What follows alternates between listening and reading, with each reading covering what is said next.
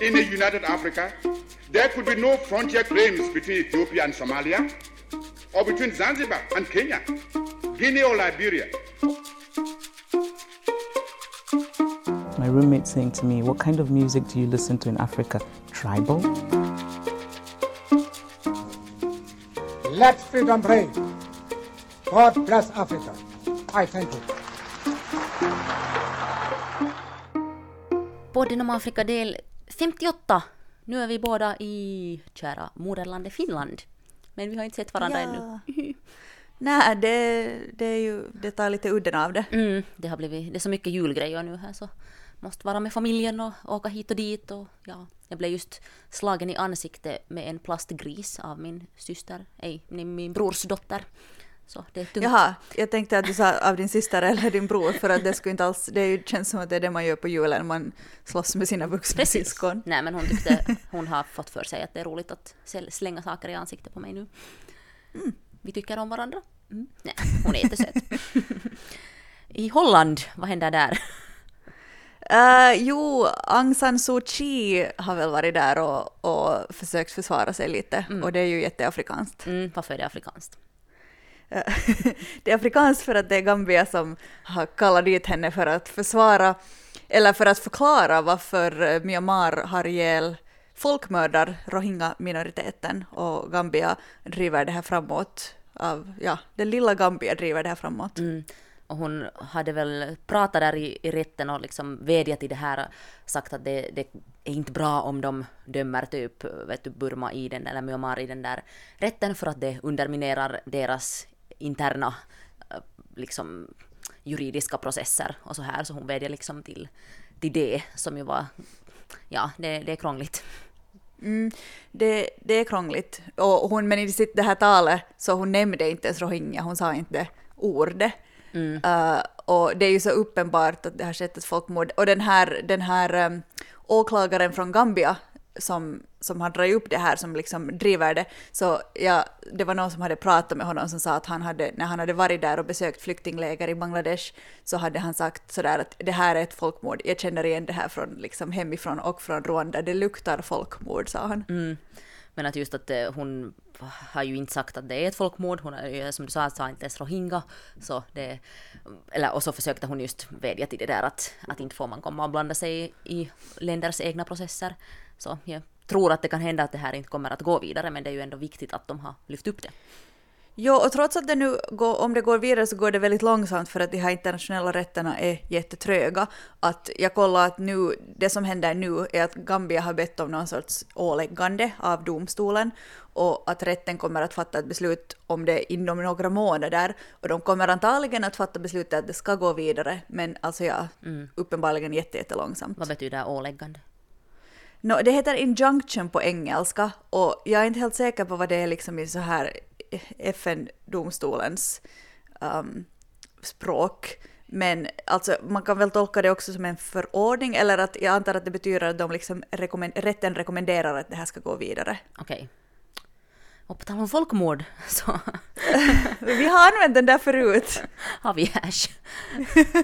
Men du nämnde Rwanda, och Paul Kagame har nu alltså igen en gång lite hintat åt det att han högst antagligen inte tänker ställa upp på en fjärde period och liksom fortsätta som president i Rwanda. Men det har han ju för sig sagt tidigare också, men då sa han också där att om folket vill att jag är kvar, så då är jag kvar. Så lite så här att han läcker att han nu är väldigt ödmjuk och vill sluta, men så lämnar ändå öppet för att han kanske kan fortsätta. Och de ändrar ju grundlagen 2015 så att han kan sitta kvar fram till 2034. Ja, och vad det han i senaste valen och går 98% stöd. Så att exakt. Folket vill ju det. Men vad heter det? Han har själv sagt att han vill ha en kvinna som efterträdare, och det är ju sådär lite intressant det finns ju mycket kvinnor vid makten i Rwanda, men många säger just att de egentligen någon makt, utan det är mer så här att de är Kagames förkläden och bara gör hans bidding. Och hur mycket? 52% i kabinettet är kvinnor och 68% i parlamentet är kvinnor. Så det är ganska häftiga siffror. Men sen det som också gör det lite ironiskt det här att han säger att han vill ha en kvinna till efterträdare, så det är ju att 2 kvinnor har försökt bli president.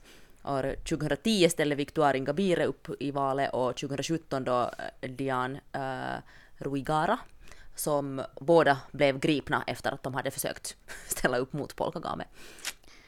Ja, han tycker om att sådär låta i tiden och trendig sådär med kvinnor, men ja. Bara han får välja vilken kvinna så är det säkert bra. Exakt. Lite putinesk på något sätt.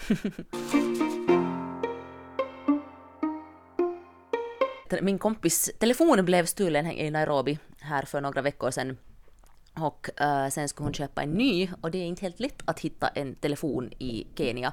Eller att telefoner finns det helt hur mycket som helst, men att hitta en bra telefon är väldigt svårt. Så hon köpte bara någon så här billig smarttelefon som kostar $40 på gatan, och den ser alldeles bra ut och så här, men till exempel kameran funkar ungefär inte alls. Det ser ut som att man hela tiden skulle ha ett filter på när man tar någon bild med den kameran. Sen hörde jag om en annan som hade köpt en telefon som hade hela tiden på, det gick liksom inte att stänga av det där ljudet när man tar en bild, utan det liksom kommer alltid ett sånt här högt klickljud när man tar en bild.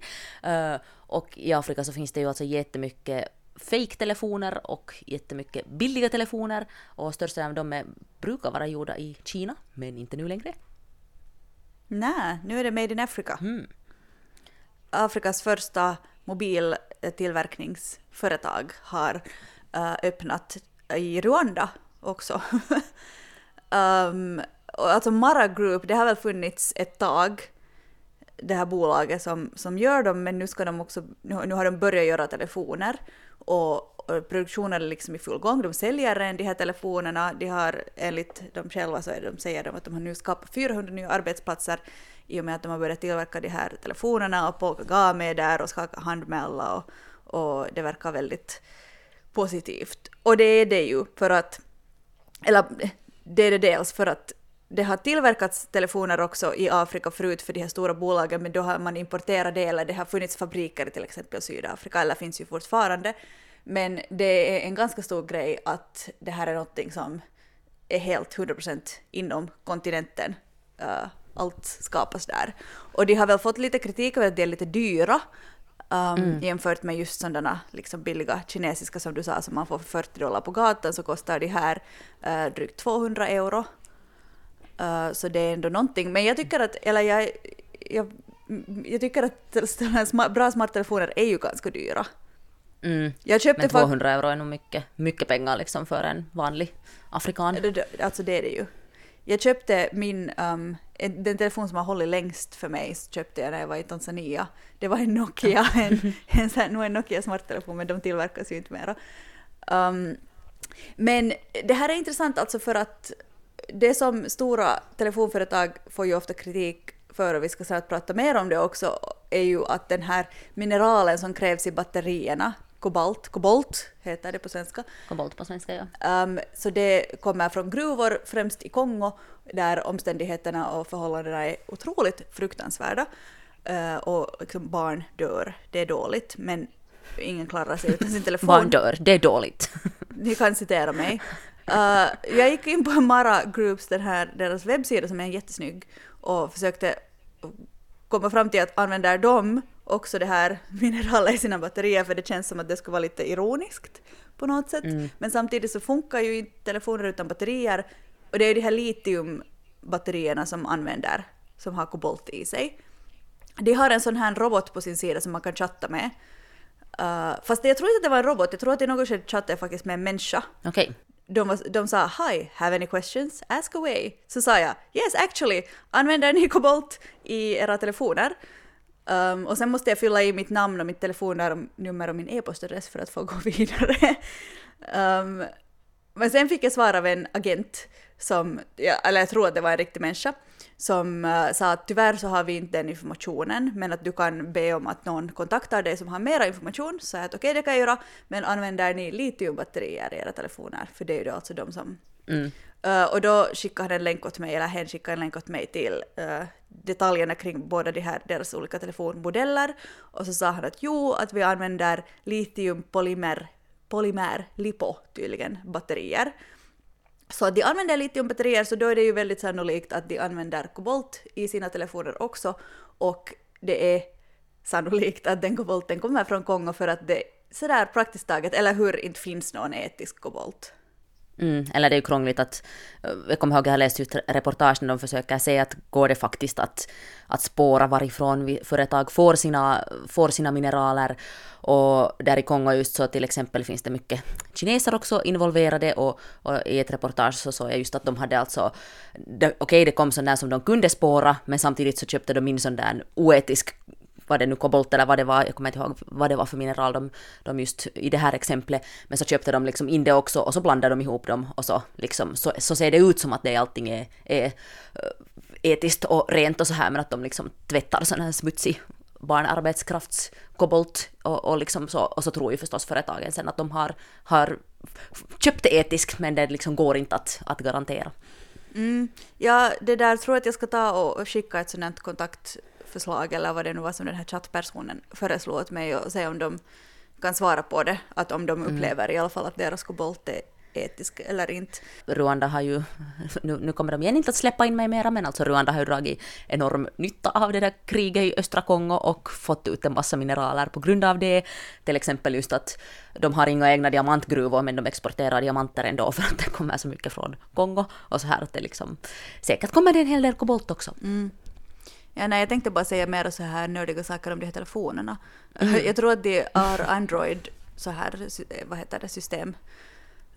Och de använder alltså facial recognition teknologi, de här telefonerna, i alla fall ena versionen av dem, som ju, alltså är inte Android Googles? Ja. Har inte Google fått jättemycket kritik för att deras facial recognition har varit rasistisk? Aha, det vet jag inte. Att liksom de har skannat in ansikten och att de känner igen svarta människors ansikten lika bra. Just det, ja, det har vi pratat om någon gång. Ja, intressant. Så jag undrar om de har utvecklat det här.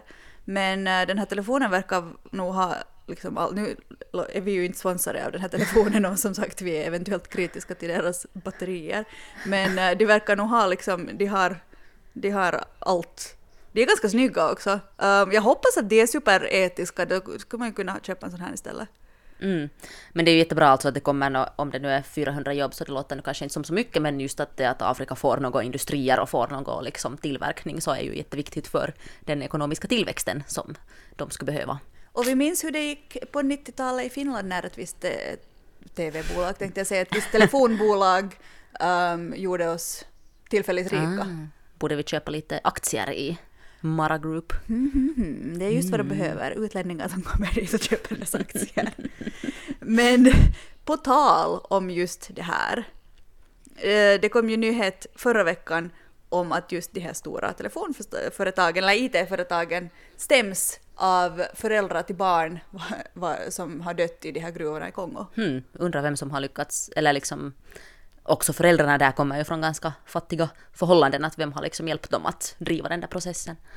Alltså för vem som helst att ta sig an liksom Apple och Google och Microsoft och Tesla, det är nog skrämmande. De måste ju ha de dyraste och kunnigaste juristerna i hela världen. Men tycker du liksom att det är rätt att stämma de företagen, eller borde man stämma gruvbolagen, eller vem borde liksom, är det här rätt väg att gå? Så där personligen tycker jag nog det, för att inte gruvbolagen gör ju det som är hemskt nog billigast och lättast för dem, har barnarbetskraft där, men om de här stora företagarna uppifrån skulle börja pressa att vi köper inte era mineraler om inte ni gör det bättre, så tänker jag menar, och de måste ju också då betala skäliga priser för det. Jag tycker nog att nu är det ju de som liksom på något sätt bär ansvar i det här. Varför är det 14 barn som har, eller föräldrarna till 14 barn har lämnat in den här stämningsansökan i USA, så det måste ju vara någon i USA som har hjälpt dem med det och gett dem idén. Var det någon organisation som hade, människorättsorganisationen International Rights Advocates som representerar dem. Det här var alltså 6 barn som hade dött på grund av att tunnlar i gruvorna har kollapsat, och många barn har också skadats eller förlamats eller fått så här skador för livet på grund av olyckor i de där gruvorna. Alltså det är helt sjukt. Men vad tycker du? Att är det just rätt att det är de där stora företagen som stäms? No, det är ju som du säger just så här, samtidigt så på något sätt det diskuteras ju mycket att vem är det som bär ansvaret. Är det då konsumenterna som ska bära ansvaret? Och där kan man ju fråga att är det då de där som de är ju liksom köper upp, så de är ju i princip konsumenter, men att vem är det liksom som ska se till att, men är det nu kanske ändå så där företagen som styr världen som ska se till, eller de har ju makt att förändra saker. liksom en enskild konsument har kanske inte makt att förändra saker på samma sätt som stora företag. Ja, precis. Och nu är liksom allt gjort så att man klarar sig inte riktigt utan sin telefon mera. Nej. Så jag måste ha min telefon för att komma in på min nätbank och sådär. Att, ja, Och nu har jag ju säkert våra telefoner också som vi nu sitter här och pratar med varandra i har ju säkert också kobolt från Kongo i sig. ja, alltså nästan helt säkert. Och den efterfrågan på kobolten läste jag någonstans att kommer att under de följande åren öka liksom ännu mer förstås. För att våra telefoner blir smartare och allt fler människor har tillgång till smarttelefoner. Jag såg någon sån här nyhet nu, det här nu bra att börja prata, när jag läste det men jag förstod inte helt vad grejen var, men det var någonting om att Uganda försöker komma åt just att det finns så mycket förfalskade telefoner på marknaden. Jag förstod inte överhuvudtaget hur de skulle göra och så jag tyckte att det lät lite skumt på något sätt att de skulle på något sätt lyckas stänga av de där telefonerna som är falska så att de inte fungerar. Men jag tyckte att det lät också som någon slags lite så här övervakningskampanj att vi installerar lite grejer i telefonerna så att vi kan se var de är. Men ja, som sagt så förstod jag inte hur det skulle fungera så jag borde säkert ha nämnt det här alls, men bara intressant att det liksom är ett så stort problem också att man försöker helt från government-håll göra någonting åt det. Så bra om det kommer lite egna afrikanska telefoner. Ja, och det finns ju så mycket olika liksom, problem och problematiska saker med olika IT-företag och telefoner. Är det Huawei som är kinesiskt som folk har hållit på att bojkotta för att, jag vet inte, för att Kina? Och för att man tänker att Kina ska liksom övervaka och spionera via just deras teknologi. Gud, vart är vi på väg som mänsklighet undrar jag. Veckans person! Andra gången. Yeah! Det här är så roligt, jag älskar det här med veckans person. Ja, man får nörda ner sig och det är en riktig berättelse. Nu, den här veckans person heter Tom Mboya och är en kenyan. Han var en av dem som var liksom Kenias här founding fathers. Han har designat Kenias flagga och han var liksom en av dem som kämpade jättehårt mot just brittiska kolonialstyre för Kenias självständighet. De har en jättesnygg flagga, bra gjort Tom. Bra Tom, jag har på mig ett sånt här armband med så här Kenias flaggas färger. Så den har inte samma innebörd som att ha så här finska flaggan här nu för tiden. Nej, Det alltså, bara att man är nazist. Alla i Kenya har sån här armband. Alla så här respektabla kenyaner har sån här armband. Så I Kenya får man ännu säga vad man vill. Men Tom Mboya var alltså en just jätte så här, han grundade många vad heter labor organizations, alltså fackförbund och sånt här, och la grunden till mycket sånt inte bara i Kenya utan också på andra håll i Afrika. Så tog man modell av honom och han var jätte så här intelligent och charmig person och hade liksom var jättebra på att tala och höll mycket föredrag och sånt här.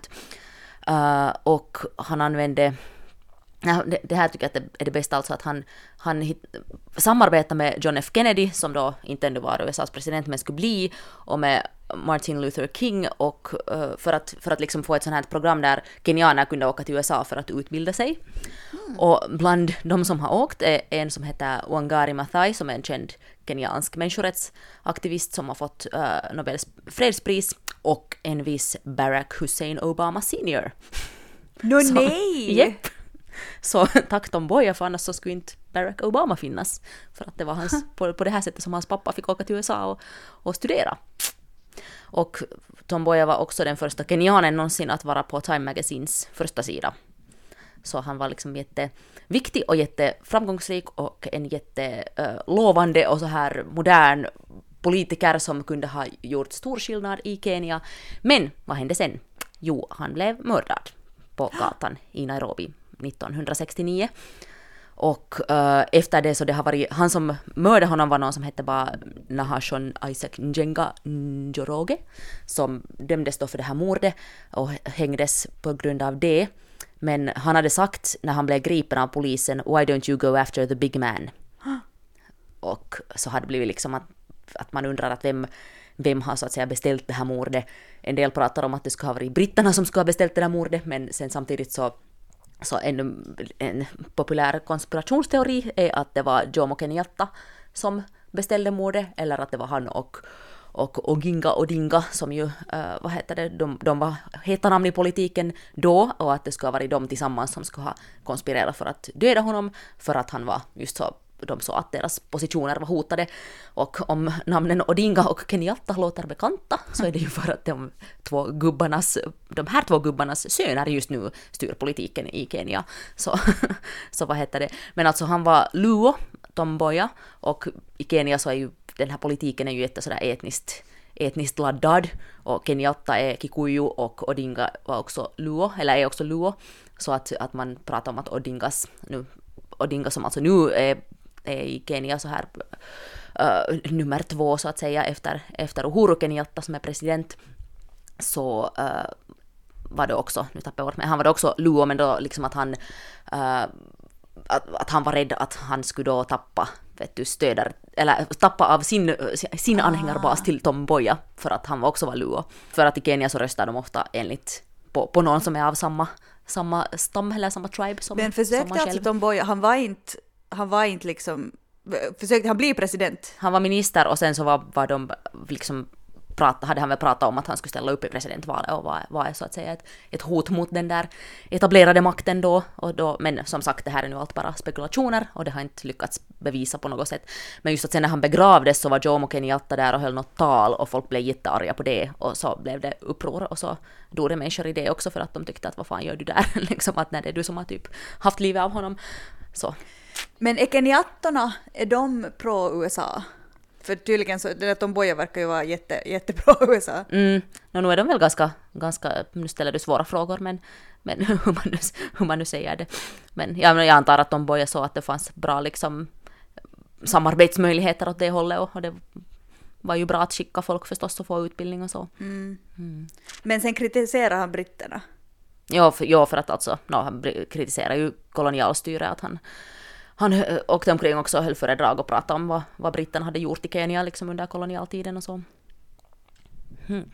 Och det Vilken intressant man. Nu finns det i Nairobi finns det en gata som heter Tom Mboya Street. Så hur gammal blev han då när han dog? Bara 38. Är det sant? Vi lägger upp en bild på honom och lite information på Instagram. Absolut. Nej, men att han var, och han är också en sån här som jag har hört om var då på Nairobi National Museum, för att jag tycker det faktiskt, det finns ju en del alla möjliga museer i Afrika som är av bättre eller sämre kvalitet, men liksom alltså Nairobis nationalmuseum är faktiskt riktigt bra, och de har en intressant sån där just om Kenias historia, för att jag tycker att när man pratar om hur Afrika avkoloniserades så är det ju ungefär bara sådär, ja, och sen blev de självständiga, men man pratar inte alls om de där självständighetskrigarna, det som i Kenya hette då Mau Mau-upproret, där de då stred mot kolonialisterna, och det var alltså jättemycket människor som just försvann och dödades, och fanns en massa sådana här detention camps över hela Kenya där britterna höll sådana här som stred för Kenias självständighet och sånt här, men på något sätt känns det som att man lite skäms och så, eller helt enkelt att det uppfattas inte som viktigt i vårt historieberättande att ta det ur det där liksom kenyanska perspektivet eller afrikanska perspektivet. Nej, precis. Men där fanns en bild och en historia om Tom Mboya, och jag var där för ett par veckor sedan med min kompis och så tänkte jag, honom ska jag ha som veckans person. Nu är vi lite klokare.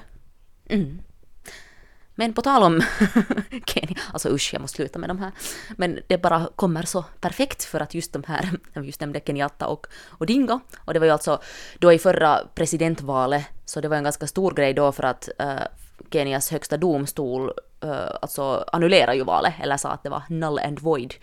Och så tog de om hela valet, men då bojkottade Odinga det här valet och så vann Kenyatta. Och sen var det ju jättespänt där ganska länge efter valet 2017. Men sen blev de nu kompisar igen. Och nu har det varit en sån här liksom, eller alla bara liksom sitter och suckar och skrattar åt dem och tycker att de är helt fåniga, de här två gubbarna. Och en annan som tycker att de här två gubbarna är ganska fåniga är rapparen King Kaka. Och det var förra helgen så publicerade han eller det var liksom inte en sång, det är mer som en poesi eller liksom en statement. Eller kanske rap. Rap, ja men det är inte ens en rap utan det är liksom, men jag spelar upp lite här så får ni höra. Sisi ni vipofu na viziwi na tunajua translator wetu alisha dedi 2022 already, si mnajua nani ni prezi, si mnajua nyinyi voters ndio washenzi. Kwani hamjui mdomo yangu ilibatizwa na wakongwe?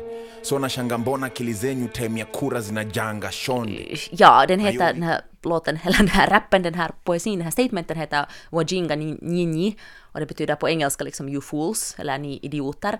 Och det som är helt komiskt med den här sången är ju den att den kritiserar liksom kenyanerna och säger att vad är ni för idioter som har röstat de här människorna till makten. Men också liksom att den pekar ut och nämner vid namn vissa politiker i Kenya, och därför har det blivit en ganska stor skandal att en av dem har redan eller tänker dra det här till domstolen och eller liksom försöker få King Kaka dömd för förtal för att han pratar om henne och korruption i samma liksom mening och så här. Men sen jag har lite en sån här känsla, alltså, när han publicerade den här sången så han själv liksom började göra det till en, vet du, som är grej.